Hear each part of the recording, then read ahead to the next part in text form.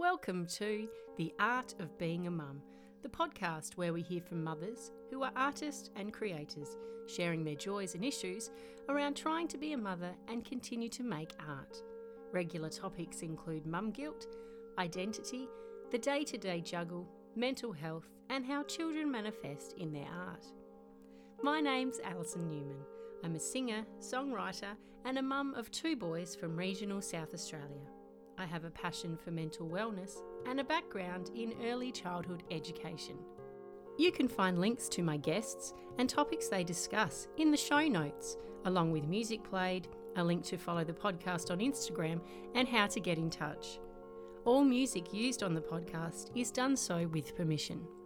The Art of Being a Mum acknowledges the Boandik people as the traditional custodians of the land and water which this podcast is recorded on, and pays respects to the relationship the traditional owners have with the land and water, as well as acknowledging past, present and emerging elders. Today my guest is Jen Lush. She's a singer, songwriter and passionate performer from Adelaide, South Australia.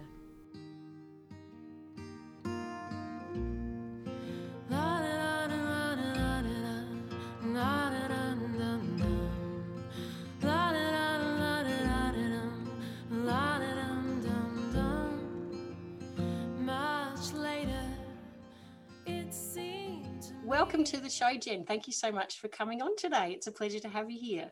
Thank you so much for having me. It's really good to be on the couch having a yak. I'm obviously quite familiar with you and your work. Would you give us a bit of a rundown on who you are, what you do, what you've done in the past, for those who might not be familiar with you and your work? Okay. I've been practicing some form of art, I feel like, probably for most of my life, but I started off in dance and theatre. That was the degree that I did at university, and then kind of moved into music around about the same time as I was at uni. Was in my first band. Before that I'd been singing with my dad in his folk band. Ended up touring with that and playing music all over the place for quite a few years, and sort of gradually phased out dance and theatre and focused more on music in the more recent years. So I kind of do, I suppose, I went from doing electronic music to gradually drifting into more acoustic and folk related stuff that kind of sort of ties back into more of the music that I was probably raised listening to. And now I have a band that I'm about to release my second studio album with. But prior to that, I've been in various other bands and duos and trios and various manifestations over the last 20 years or so. Awesome. I would love to ask you more about your trip hop trio that you were in. Can you first of all say the name of the band? Because I don't want to say it in case I get it wrong. I know. Well, it's called Savome. It was called Savome. Yep. A lot of people called it Savome or Savome and weren't really sure. So one of those reasons why you should never call a band name a word that actually doesn't exist in real life, because people have no idea.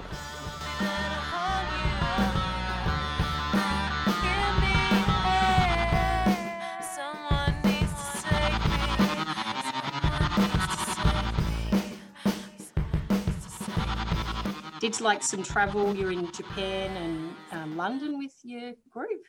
Yeah, so we made 2 albums, and a couple of singles and things outside of those albums. We launched those albums in Adelaide, made them in Adelaide and launched them in Adelaide, and then we travelled to, by way of Japan, I think. We went to live in England at that time, and so we lived and played in England for a few years. And then we kind of gradually brought it to a halt. But I think that must have gone on for about maybe 10 years. We were heavily inspired by listening a lot to, say, Portishead, Massive Attack, loads of electronica, Lamb, you name it, all those 90s electronica trip hop stuff, and Tricky. Mm-hmm. There were lots. And so that's kind of where that kind of sprung out of, I suppose. I really love the idea of having very minimal musical background to, like, in terms of it was often just a drum sample and like a little bass line, really. And I love creating music just to those very simple elements. I feel like, just making up a song around those things that you're handed, it's pretty fun. I still do a little bit of that with some German dance music producers in Frankfurt, I think they are at the moment. I did that when I was in England, and I'm still doing a little bit of it now. They still call me up and want me to lay down some ideas. I don't actually perform the final cut of the vocals. I get young, spunky German people to do that. But but I still like coming up with the tunes. So yeah, I like crossing over with different genres. I think it's a kind of a cool thing to, I don't really have a favorite genre really. So it's whatever comes out at the time. So you were in that band with Tobe and Lush. You guys were obviously married at that point. So how did you guys meet? Was it through music that you met initially? No, we met when we were pretty young. I was still in school when I met Tobin down at Yankalilla. So my parents, where I was living at the time, was in Yankalilla, and I grew up there and went to school there. His parents live out at Waipinga Beach on a farm out there, and they're farmers.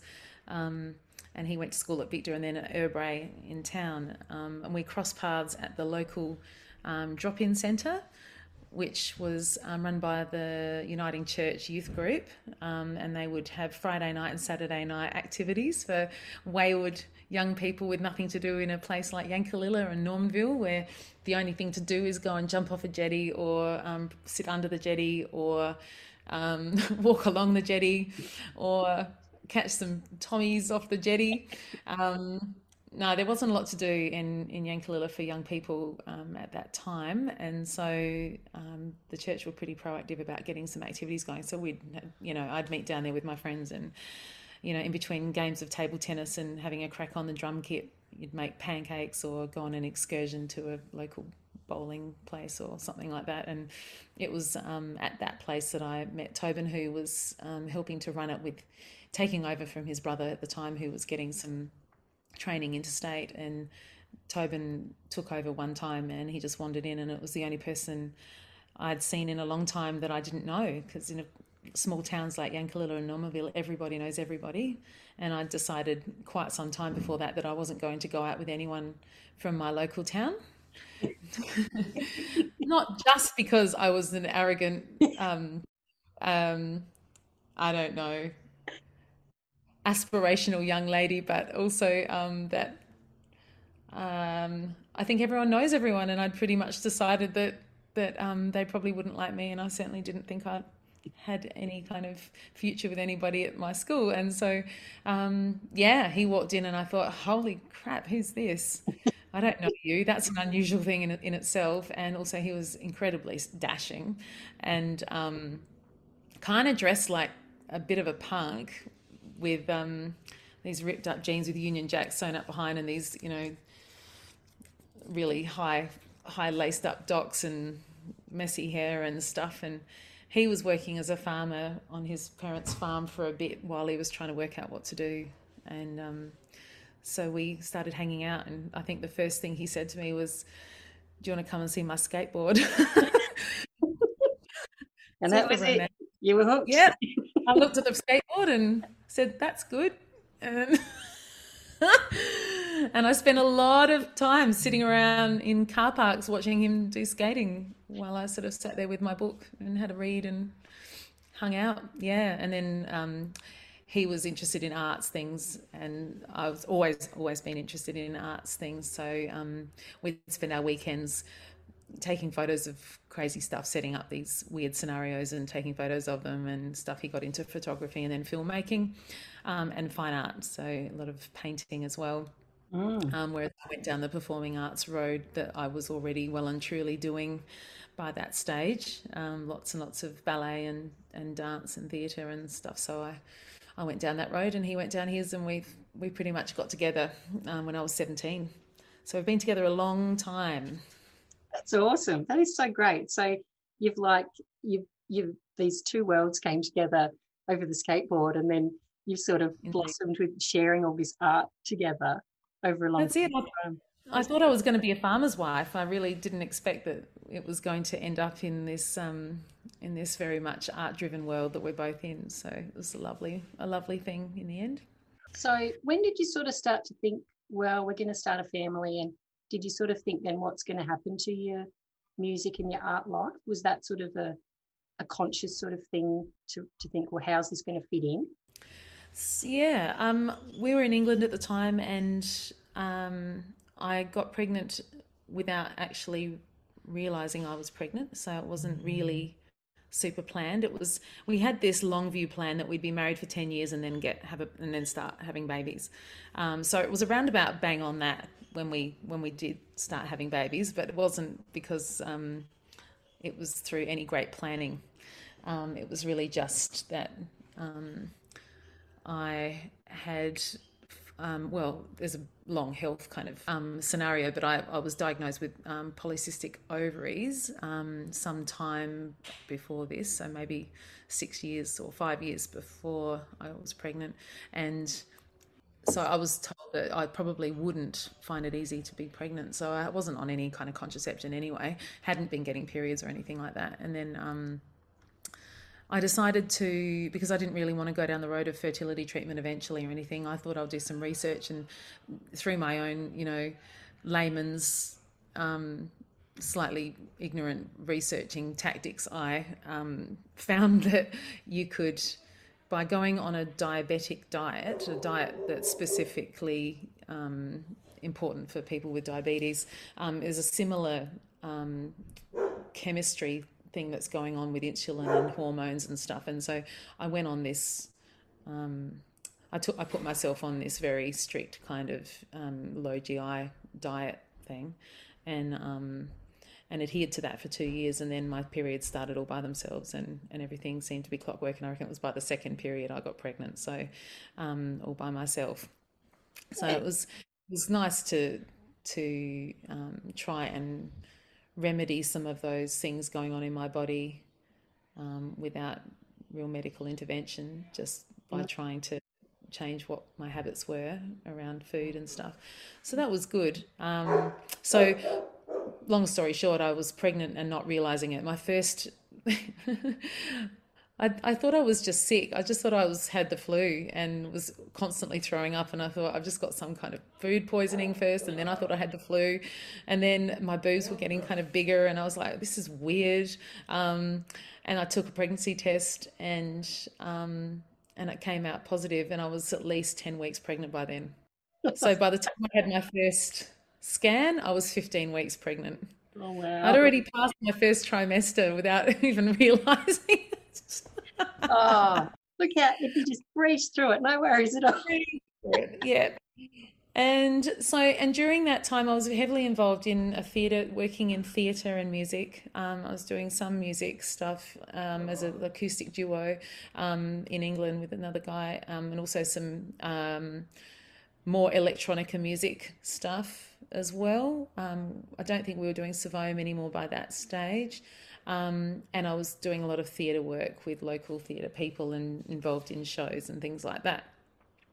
And I thought that in my wisdom that nothing much would change once I'd had a baby. I thought I'll just have the baby, and then he or she will be backstage with me while I do this show that I was committed to doing, and I'll just feed in between scenes or interval or before and after the show, and then I jump back on. I really did have this as an idea. And no one seemed to tell me any otherwise, because no one else I knew had babies, really. I wasn't around a lot of people that had children at that time. I even had agents who were gearing up for me to be cast in roles that needed a mother with a brand new newborn baby, so scenes in TV and stuff like that I was doing little bits of. So I was ready with agents, at my beck and call, ready for whenever I was ready to show up and do some baby and mummy kind of things on TV. So it was with a great big shock to me to my system when that went completely arse up. Yeah.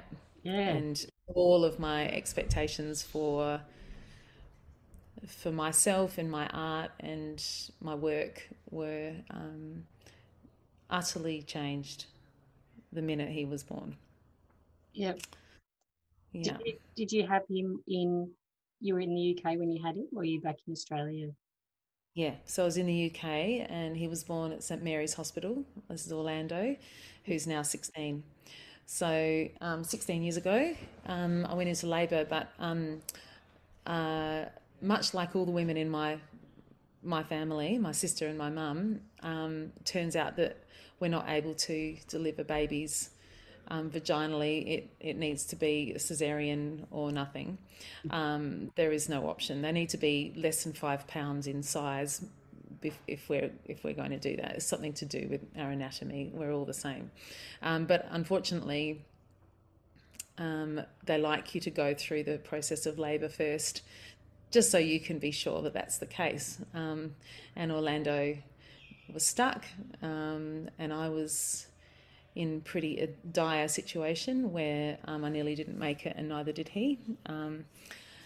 And it was an emergency, and it was a mess. It was a complete disaster, to the point where he was diagnosed at 6 months with cerebral palsy, right hemiplegia, cerebral palsy, and was not in an excellent way for quite a while. The first year of his life, he was very ill a lot of the time, and we came home by the time he was 3 months old, back to Australia. So we've been here since. So that was a really different way into motherhood than probably what I was hoping for, what I expected. And certainly those agents that were calling me soon after he'd been born were given short shrift, and there was no longer going to be any swanning into any kind of TV studios with my newborn. Yeah. Goodness, so you didn't. It wasn't just the change of life for you immediately in terms of your art and your work, but also the challenges involved with Orlando with the issues you were faced with him. So it was this double whammy that you got. Yeah, it was terrifying.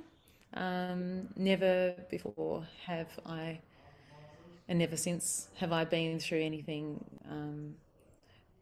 that traumatic.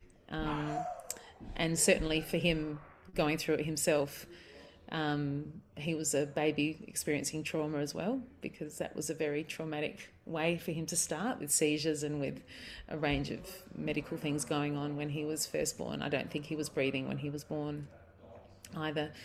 So there were all kinds of weird things going on in that hospital that night. I remember John Howard just been re-elected, and watching that on the screen, and I was in this ward with all of these other women who had just had babies, and everyone had their babies and I didn't. He was in intensive care, and I didn't know at that stage what was wrong. I thought they were going to bring him back down to me in the night, because it was very early days. So I'm watching John Howard get re-elected, and he wasn't my first choice for re-election. So I was thinking, that's a bit crap. And then about, I don't know, 2 a.m, maybe a nurse came down and said, "I'm really sorry, but we're not going to be able to bring your baby down. He's had a seizure and he won't be joining you right now." And it was brutal. It was actually brutal, the way that I was told that. And I couldn't move because I'd had a cesarean and I was unable to actually get out of bed. It was, when you've had a cesarean that's an emergency, you might have been through this, but it's no joke, is it? And you can't move. Your body is bruised and battered, and it takes quite some time to heal. So I couldn't, and that was before the time of me having mobile phone or anything like that, so I couldn't contact Tobe, and I couldn't, I was just stuck in this room, and my baby's like 3 floors above, and I just thought, oh, this is the pits. So it took about, I reckon, 10 minutes for me to manoeuvre myself gradually to get some help in the morning and get a message to Tobin. So it was just a really weird start to motherhood, actually. Yeah, absolutely. So I can understand you came back to Australia, you would have had a lot more support here, your family's here, Yeah.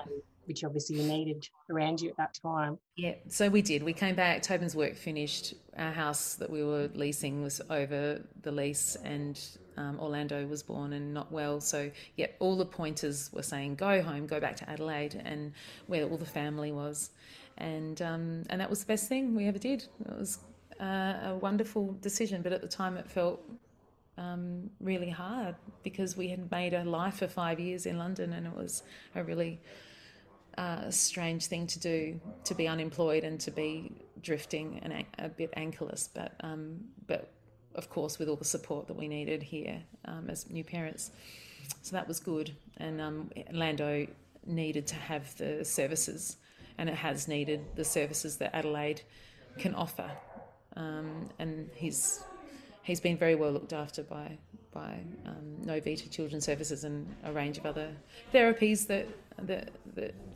are here, and that certainly wouldn't have been able to be accessed in London. So, yeah, it was a good decision.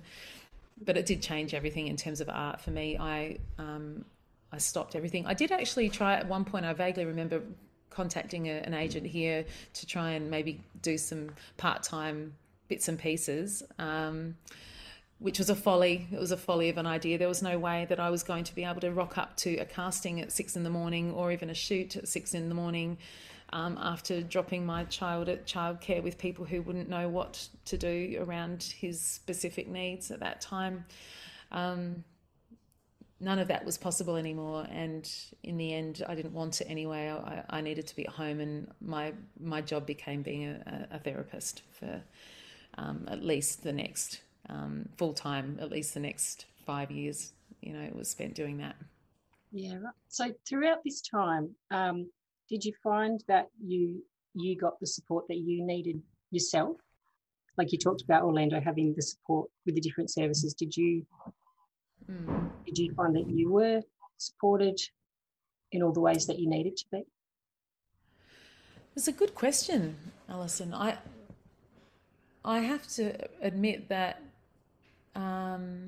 probably not. So fortunately, I'd had 10 years of relationship with Tobin that was solid, and if that hadn't been the case, I think we would have been in a bit of trouble. I reckon that part of it saved me, and the family around us was also vitally important at that time. I've got a sister and a brother, and Tobin's got a brother here too, so it was very much a family thing. But there was a lot of grief going on at the time, and I think that psychologically I probably could have done with some outside help. Now, if that had happened, I think I'd be calling up the closest counsellor and getting, because I've since had counselling and found it to be incredibly useful for other things. At that time, for some reason, it just wasn't something that came up. I remember having a massage, though, back in England before we even made it back here. I had a massage with a friend who was a therapist, and she said, "I think you need to have a massage, Jen. I'm gonna get stuck in. So lie down on the bed and get going." And so she started, and this was probably one of the single most revealing things to me about where I was at the time, and probably where I was still at for quite a while. She started to massage me, and there's something about trauma being sort of locked in the body. It's a visceral, physical thing. It's not just a heart thing or a head thing or whatever. And this became really clear to me. She started massaging me, and I started to feel nauseous. I thought I was going to vomit through the hole that my face was in, Yep.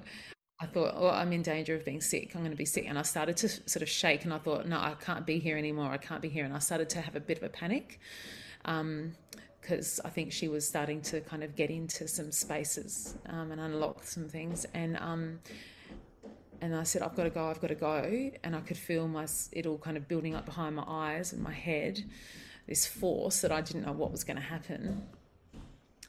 And she said, that's okay. And I just ran off, and I ran into the bathroom. and I fell on the floor. And I'm not one for sitting on floors of bathrooms, even the cleanest, and it was a clean bathroom, but it's not really my game. But I remember falling on the ground, and I remember the noise that came out of me was like an animal, and it was kind of like a scream, roar thing. And I wanted to be quiet because I didn't want her to, hear it, and the household to be disturbed where I was. But out it came, this great big noise. And so I think, there's a lot of grief, I've since read lots of things about this, and I remember one at the time reading when Orlando was about 1, and reading this thing about the analogy of somebody going on a plane to go on a holiday, and you pack and you prepare and you get organised and you know where you're going and you're excited, you look forward to the food that you're going to try, and you think about the weather that you're going to get there, and you've booked a beautiful place to stay, and there might be a pool, and and you're planning all of these lovely experiences. And then halfway through the trip, the pilot says, "I'm sorry, but we're actually going to be landing in somewhere else, maybe, Uzbekistan or something like this, where you've never been, and it certainly wasn't what you were planning on." And you land, and everyone's in shock, and they're saying, "When are we going to leave? When are we going to leave? We should be able to make a next flight out of here, But then they say, "No, I'm afraid this is actually where you are, and you need to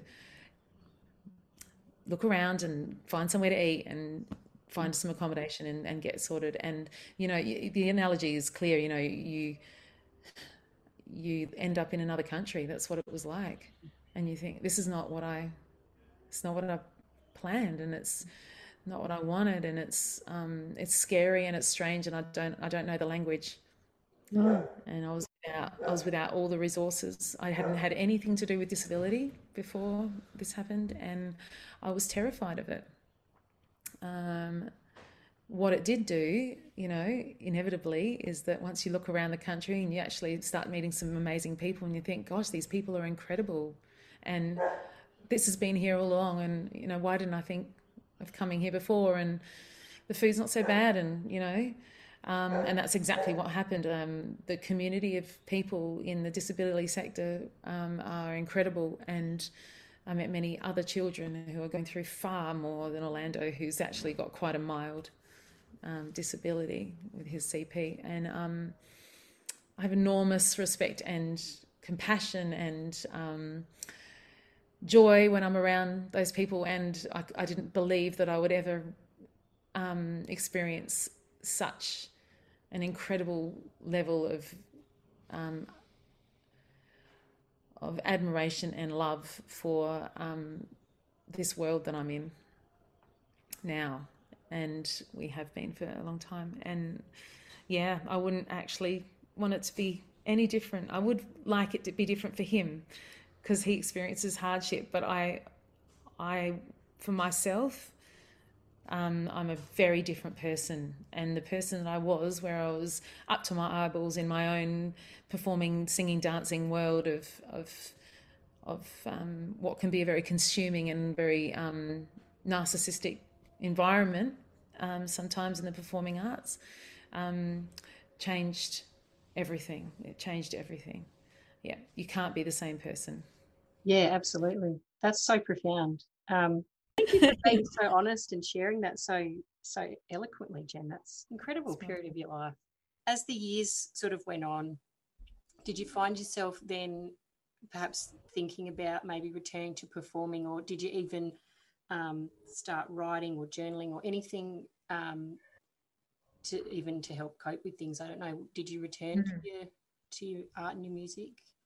Yeah, I did. And the only thing that kind of was able to be like that held on, I suppose, throughout all of that stuff was music, because I was able to write words in the evening or at night. I was able to, by the time Orlando was about 1.5, I was probably meeting up with a friend who had recorded some of the earlier Savome stuff as an engineer. I knew he played guitar, and I had really lost a lot of contacts in this town as far as music goes. And so I just called him up and said, "Do you want to jam on some of the stuff I'm writing? I've been writing." So I did. So probably once a week or once a fortnight, I'd do just go around to his house and we'd muck around on some songs. It eventually became the band Cat Dog Bird, which I was doing for 10 years, really. From beginning to end, it was about 10 years where we were pretty regularly rehearsing and performing at various venues and festivals around South Australia. And that was the thread. That was the thing that kind of got me back in. Mm-hmm. And it was a bit of a training ground for writing as well, because I hadn't really been writing my own lyrics at the time. When we were in Savome, it was Tobin writing the words. I didn't do any of the writing, even though creative writing was always my favourite thing at school and whatever. It wasn't.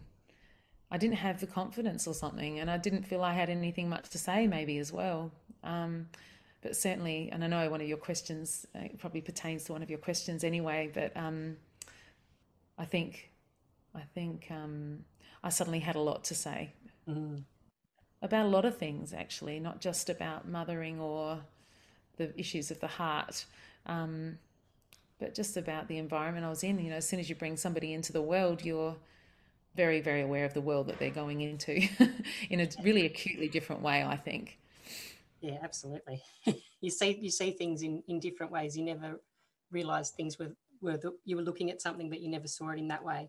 Then all of a sudden, Exactly. it's like you put on a different pair of sunglasses, and you know everything looks different and feels different. And yeah, absolutely. Yeah, absolutely. When you got back into doing your work with Cat Dog Bird, how old was Orlando at that stage? I think he was about 1.5 when I started venturing out into that. Yeah.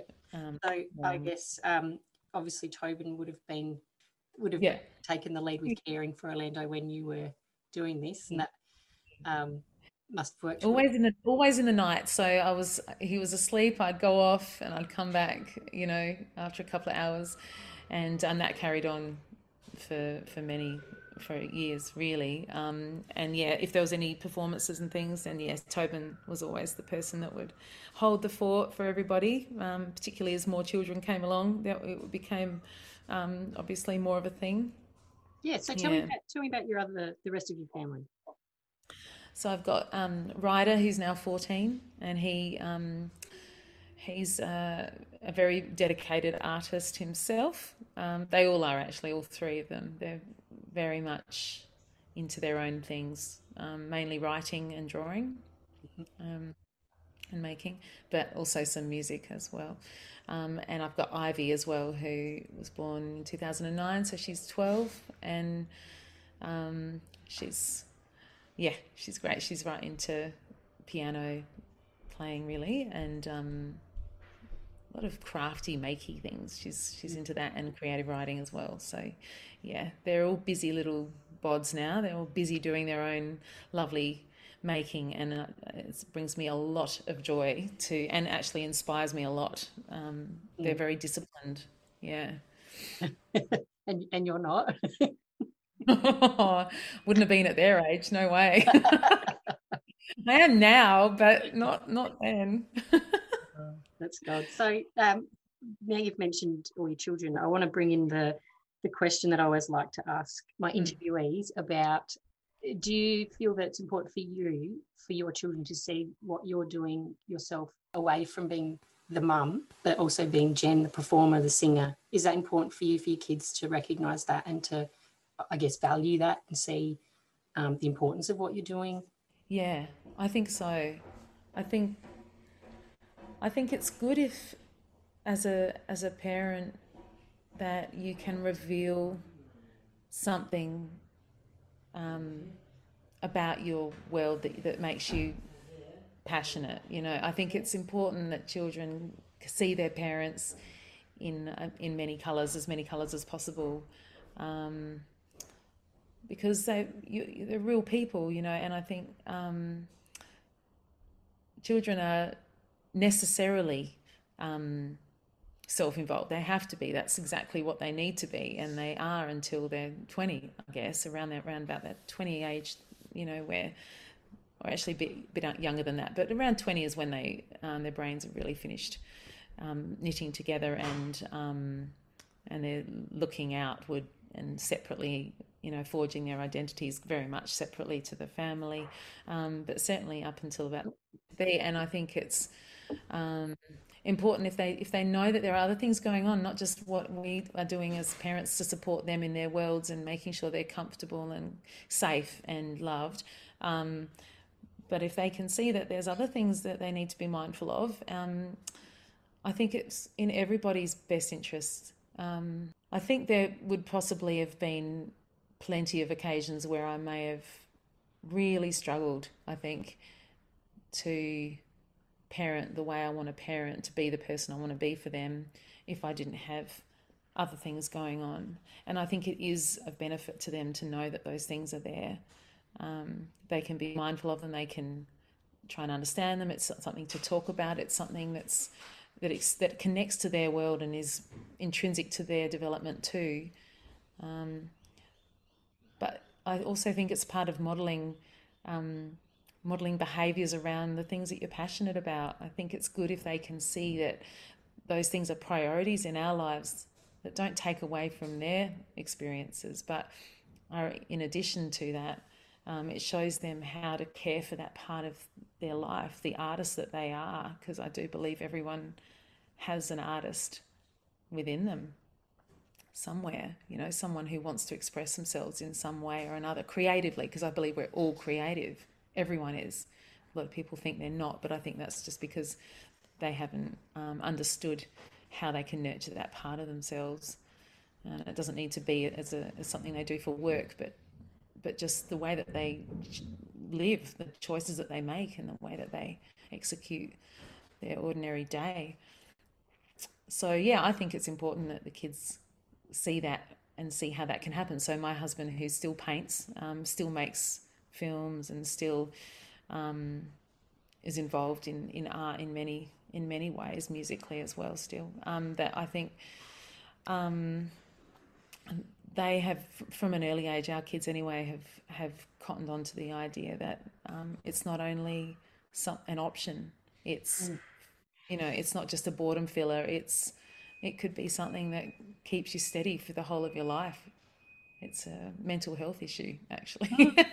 Yeah, that's so true. And I think when you talk about the options, like, I think the kids are so drilled into them, you've got to go get a job, you've got to do uni, you've got to do this and that. And by showing them that you can actually, your passion can actually be the thing that you do every day of your life. Yes. I think that's an awesome thing to show them.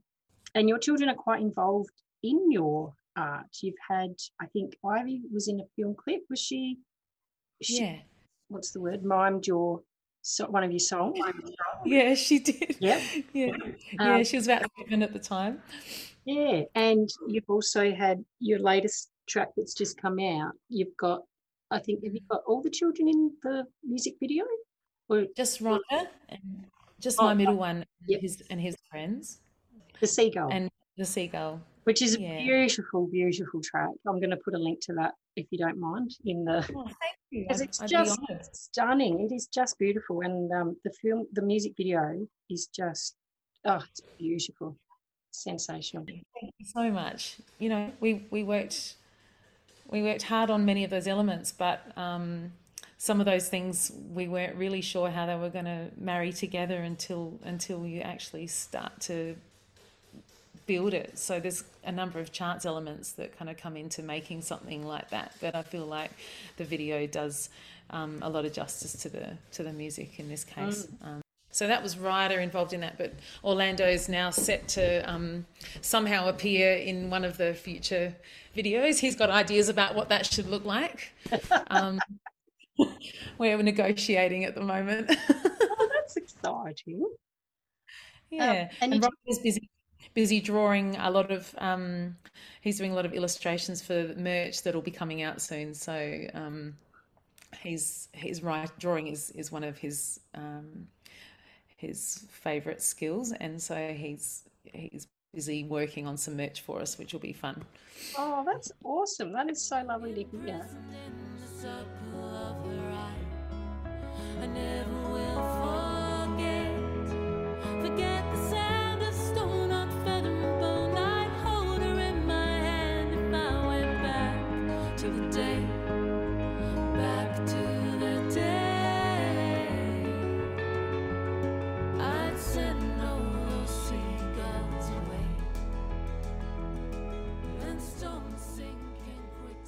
this concept that the media and social media throws around of this mum guilt, I'll put it in inverted commas.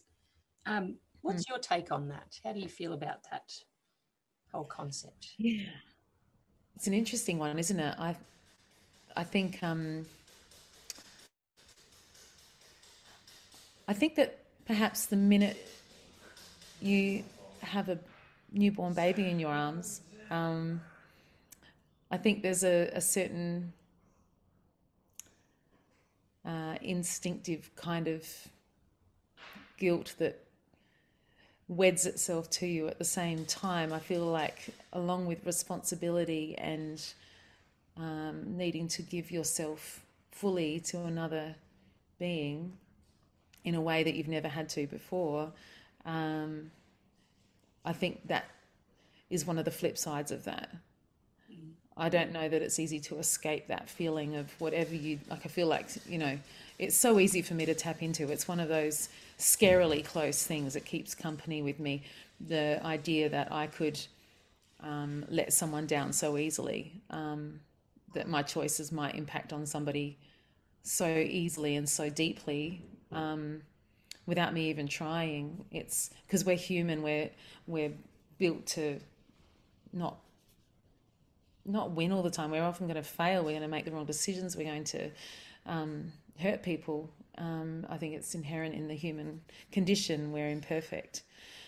And so depending on what level of expectation you put upon yourself, would sort of correspond to the amount of guilt you feel around those things.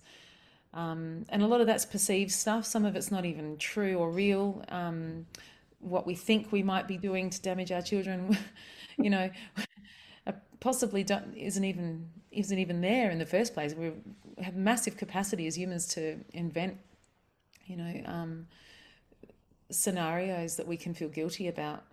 I think the Catholic Church did a really good job of harvesting the natural tendencies that humans have, and providing them with a place that they can discuss this, and alleviate this guilt that they have. And as a mother, I think, it's in tenfold, because I think you're constantly faced with choices and decisions to make that are going to either positively or negatively impact the balance of the family, of one child or another, or and I feel like you're constantly weighing those things up. And for me, guilt is a very present thing. I struggle with that a bit, less so now than I did when I was first a parent. I don't feel like guilt is a very useful space to be in. I feel like it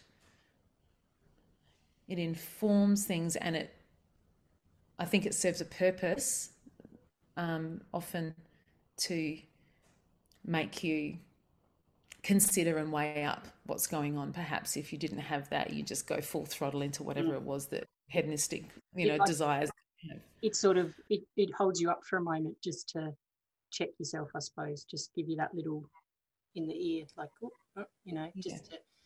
Yeah, absolutely. And perhaps the point of that is then to listen to what that is saying and decide whether that is real, a real concern, or whether it is coming from somewhere else. And when I say coming from somewhere else, I mean the voices in your ears that are other people or other sort of societal things saying, oh, women have got many of them, many more than men, I would say, about why we should be doing this or that or the other. We have, other generations of women who, well-meaning as they might be, might say things like, oh, but, wouldn't it be better if it was the mum, staying with them? Or wouldn't it be better if, it's, really your job to do that, not the babysitter or not the husband? Or there might be other well-meaning voices that, say, oh, but you could go back to work, but really it's, it's better to be at home, or, you've only got a few years. And, so you've got a lot of those voices, I think, and depending on what your own mother did or your own grandmothers did around mothering, there's no shortage of voices that might speak into what you feel you'd like to do. And so I've had plenty of guilt laid on me externally for choosing to go and perform, or staying up late at night doing a show and coming back possibly tired the next day, or things like that. Or even just pursuing, something that you're passionate about. So pursuing doggedly this vision to communicate through music. What a thing. There's such a lot of beauty around that, but strangely it can be twisted to make it seem like the most selfish of pursuits. What are you doing that for? What's the point in that? And I do have a few voices that come to me from that direction as well. And over the years have made me, pull up short. Hang on, what is that about? What does that mean? Is it something to listen to, or is it just that person's own experience of life and, being imposed upon me? My own mum has never made me feel anything other than supported for making art. She's been incredible in that way, and I think if that hadn't been the case, I might have drowned in it. I might have, like a lot of women of my age, who suddenly drop off the face of the earth as far as music and making and other art forms can go. If I didn't have such a supportive mum who has never, to my memory, made me feel at all like I should be doing something else, even making money or something like that. She's never made me feel less for choosing those things, and she's just been happy to jump in and babysit or offer, she's even offered to support me financially, at different times when there's just no money coming in. Not that I've taken her up on those things. I think we've always sort of managed somehow, but I think that was a really important part of it. Absolutely, because you could see how differently it could have been if you didn't have that support from her. Like you said, you'd have just, Jen Lush would have wandered off into the never, and that's so important. I want to bring in now this amazing book that you recommended to me by an author called Rachel Power, and it's called The Divided Heart, Art and Motherhood. And it's like someone has affirmed everything that you've ever thought in your whole life about creating and being a mother. It's like the feelings and the emotions are so shared, but no one really talks about it. No one makes you feel okay about feeling the way that you do. There's a quote that I just want to read from her that really stuck with me. She's written that writing became her single act of independence. And when I read that, I just went, oh, you're not kidding. Like, it's like your whole life and your whole world exists for this one being. And you grapple with the things that you still had left from your previous life. It seemed perfect for you, for what you're interested in pursuing and talking about with people. It seemed like the perfect document. Absolutely.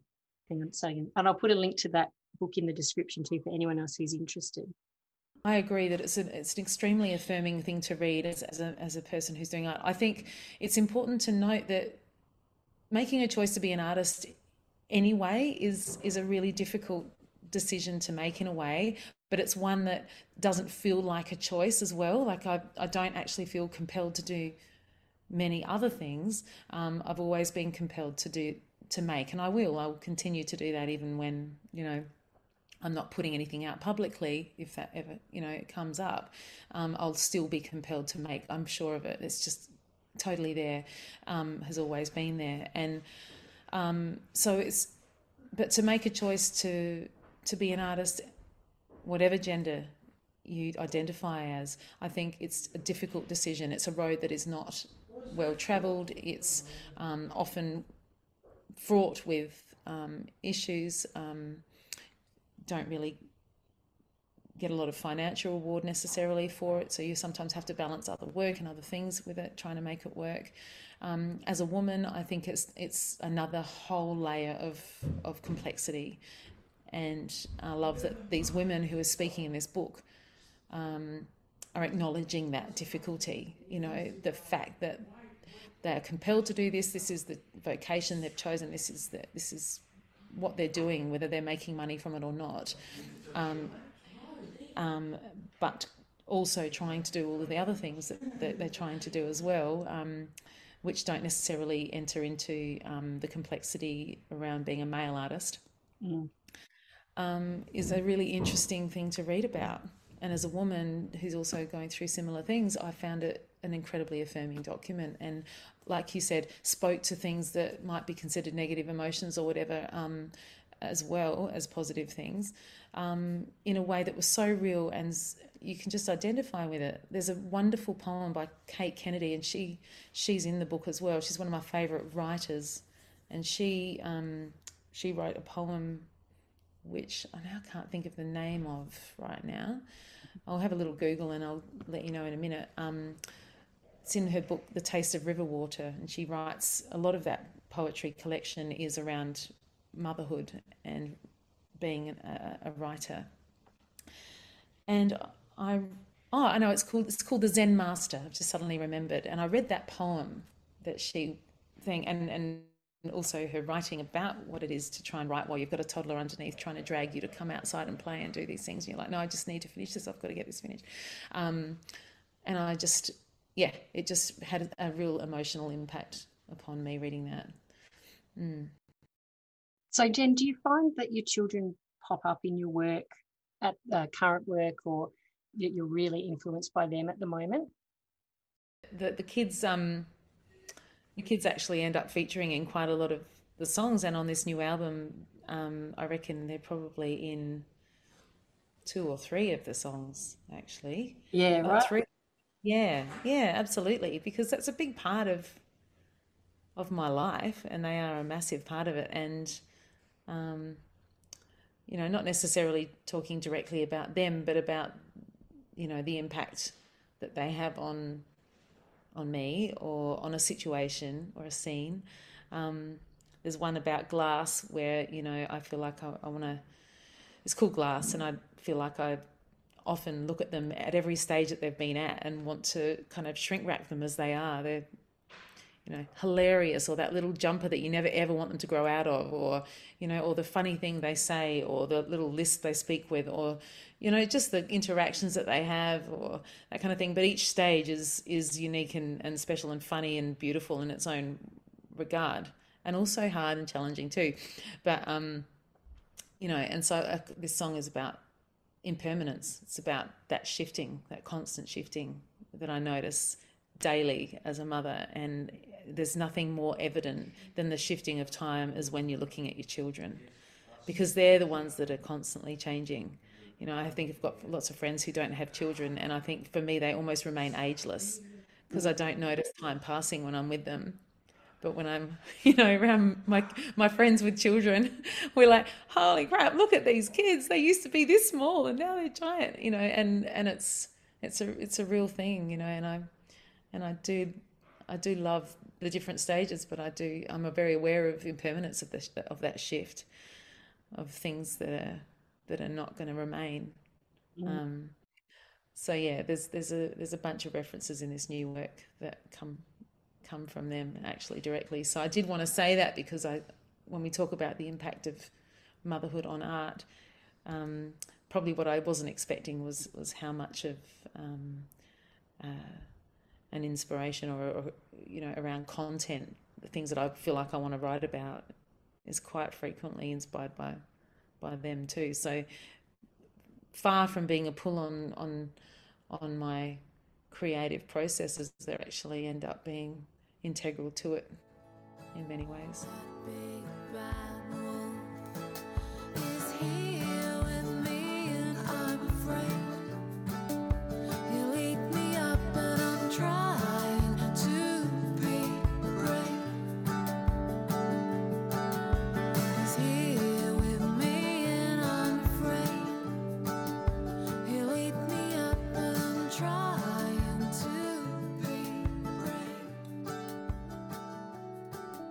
Remember when you came down and you played at the Wool Shed down in Glencoe a couple of years ago? Yeah. And you played a song called Wolf.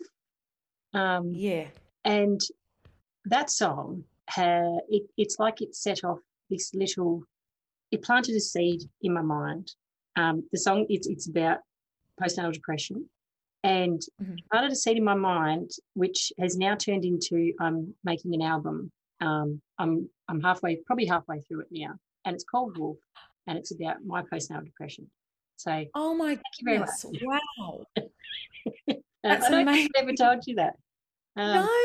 Oh, that's really incredible and very moving to hear, and very exciting to hear as well. I'd been wanting to write about it for so long, but I didn't quite know how it would sound. And then when I heard that song, and I thought, I can share these songs in a way that are listenable, I suppose.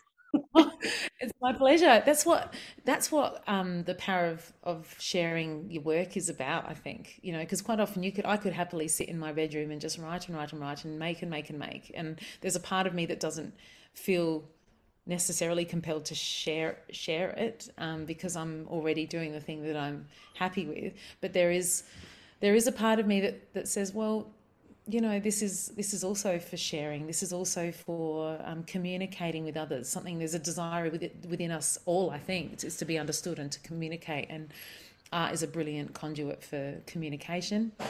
And even though I studied dance and theatre and carried on doing that for quite a long time, I found that music was the most direct form of communication that I ended up wanting to settle into, even though it wasn't really my training area at all. And I think with making songs like Wolf, there is a desire to capture something about the real stories that are happening, in motherhood, and it's not always the easy ones to write. I remember thinking that one, I wanted to try and understand it for, somebody close to me who was going through that, and trying to find ways of doing it. And then I remember thinking that a lighter musical treatment over quite heavy words was probably going to be the best conduit for this particular song. And I've actually used that a lot in my music, this idea that a lighter musical treatment, something that doesn't necessarily mirror the seriousness of the lyric,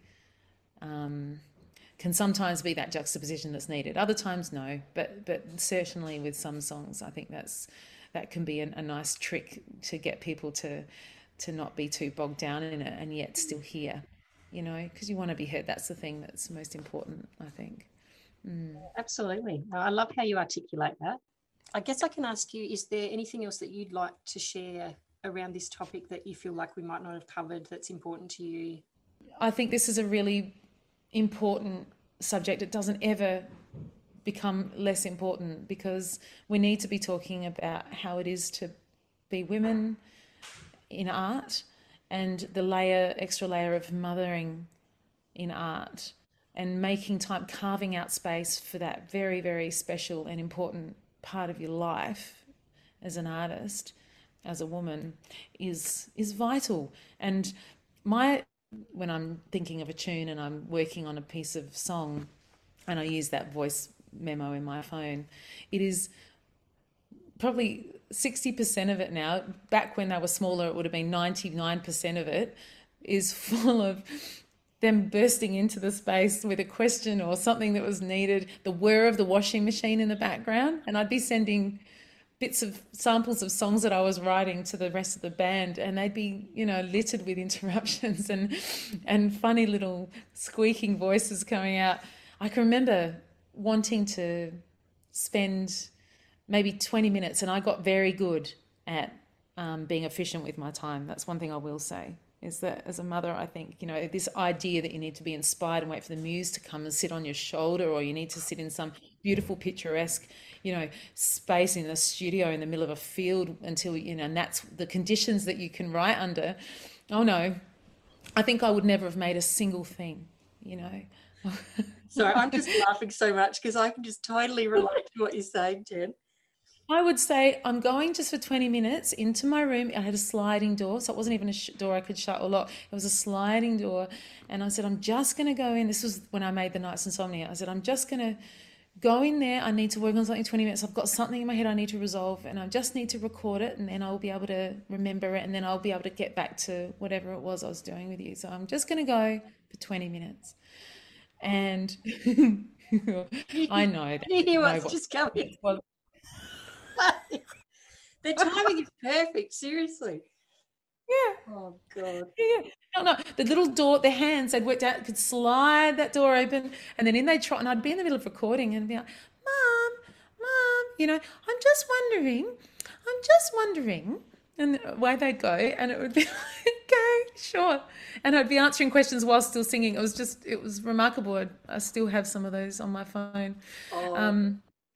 And another thing that happened was when I was recording the Cat Dog Bird album back in 2000 and, well, forever really, but it was released around 2014 or 15. Ivy was a baby when we were recording some of the tracks. I remember her being 6 months old and sitting in a bouncer thing, and I was in the studio recording, and I remember her crying, and then I needed to breastfeed, and and I remember most of the men in that room that were there, working on the recording with me, were slightly peeved, I think, at the time. The noise, the disruption, the needing to stop and start. And it was only some years later when one of those men that I was working with had his own children. And he came back to me and he said, I keep thinking about when you had baby Ivy in the studio and you were trying to record and no one was really all that patient with you, and that would have been a really hard thing to do. And now I've got my own girls, I kind of think that was a pretty extraordinary thing that you were carving out that time for that to happen. And that album wouldn't have been able to happen if I hadn't said, no, this is a priority. I know that this is not ideal for her. She'd probably rather be at home. And it's probably not ideal for me. I'd probably rather not be needing to breastfeed or, console her or, get her to sleep while I do the next take or whatever. But we must make. Yep. We must keep going, And I think I hope that the kids, as they get older, understand that making time for that to happen, whether it be the boys seeing that that's a woman making time for that to happen, or whether it's Ivy understanding that she must make time for that to happen in whatever way, that's hopefully one of the gifts that we as mothers can actually give our kids. Now when I'm recording, they'll tiptoe around, they'll say, are you recording? As they're coming up the stairs, and I'll go, yes, and I'll go, okay. And they're really quiet, and they've worked it out now, and they're incredibly generous with that. Yeah. No, that's beautiful, Jen. You are the blood, you are the faith, learning our time, falling softly again.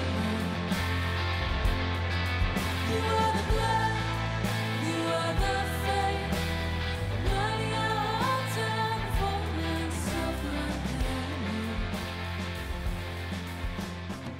Before I let you go, can you tell us what you've got coming up? So coming up, I've got a new album coming out. It's due out on August the 20th. We're going to be performing at the Goodwood Institute, which is in Goodwood, on Goodwood Road, at 7 p.m, and the tickets you can get on Try Booking. And just before that, on the 24th of July, we have a collaboration kind of session at the Mill as part of the Umbrella Music Festival, and it's going to be a three-way conversation, really, where I'm going to try and tie together all the different collaborations I do, whether it be the songwriting I do with children at kindergarten. I'm going to share some of those and then have a bit of a co-write with the people in the room. I'm going to talk about the collaboration I do with poets. I do a lot of work with poets around Australia, and so I'm going to talk a little bit about that process. And then finally, we'll be sharing some of the songs that will be featuring on this new album. So the tickets are through Eventbrite for that one, and that's at the Mill on the 24th of July. So there's a couple of shows coming, and of course there's new singles coming out in the lead up to all of this, that's kind of on YouTube or Spotify or all of the platforms, really. I'm 2 parts underwater, I'm 1 part staying dry above the tide. Need more oxygen to stay alive.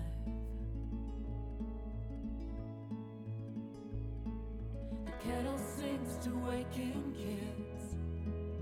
I watch the golden lines spill from their lips, wrapped in threads of gold. I'm reaching in, I'm digging down for the gold thread, the fine spun gold, stronger than blood. Thank you for being on the show today. It's been an absolute pleasure and an honour to talk to you. Thank you. It's just been so lovely to chat. I feel like time's just disappeared, and it's been really lovely to be, reflecting on some of these things. If you or someone you know would like to be a guest on the podcast, please get in touch with us via the link in the show notes. Thanks for tuning in. I'll catch you again next week for another chat with an artistic mum.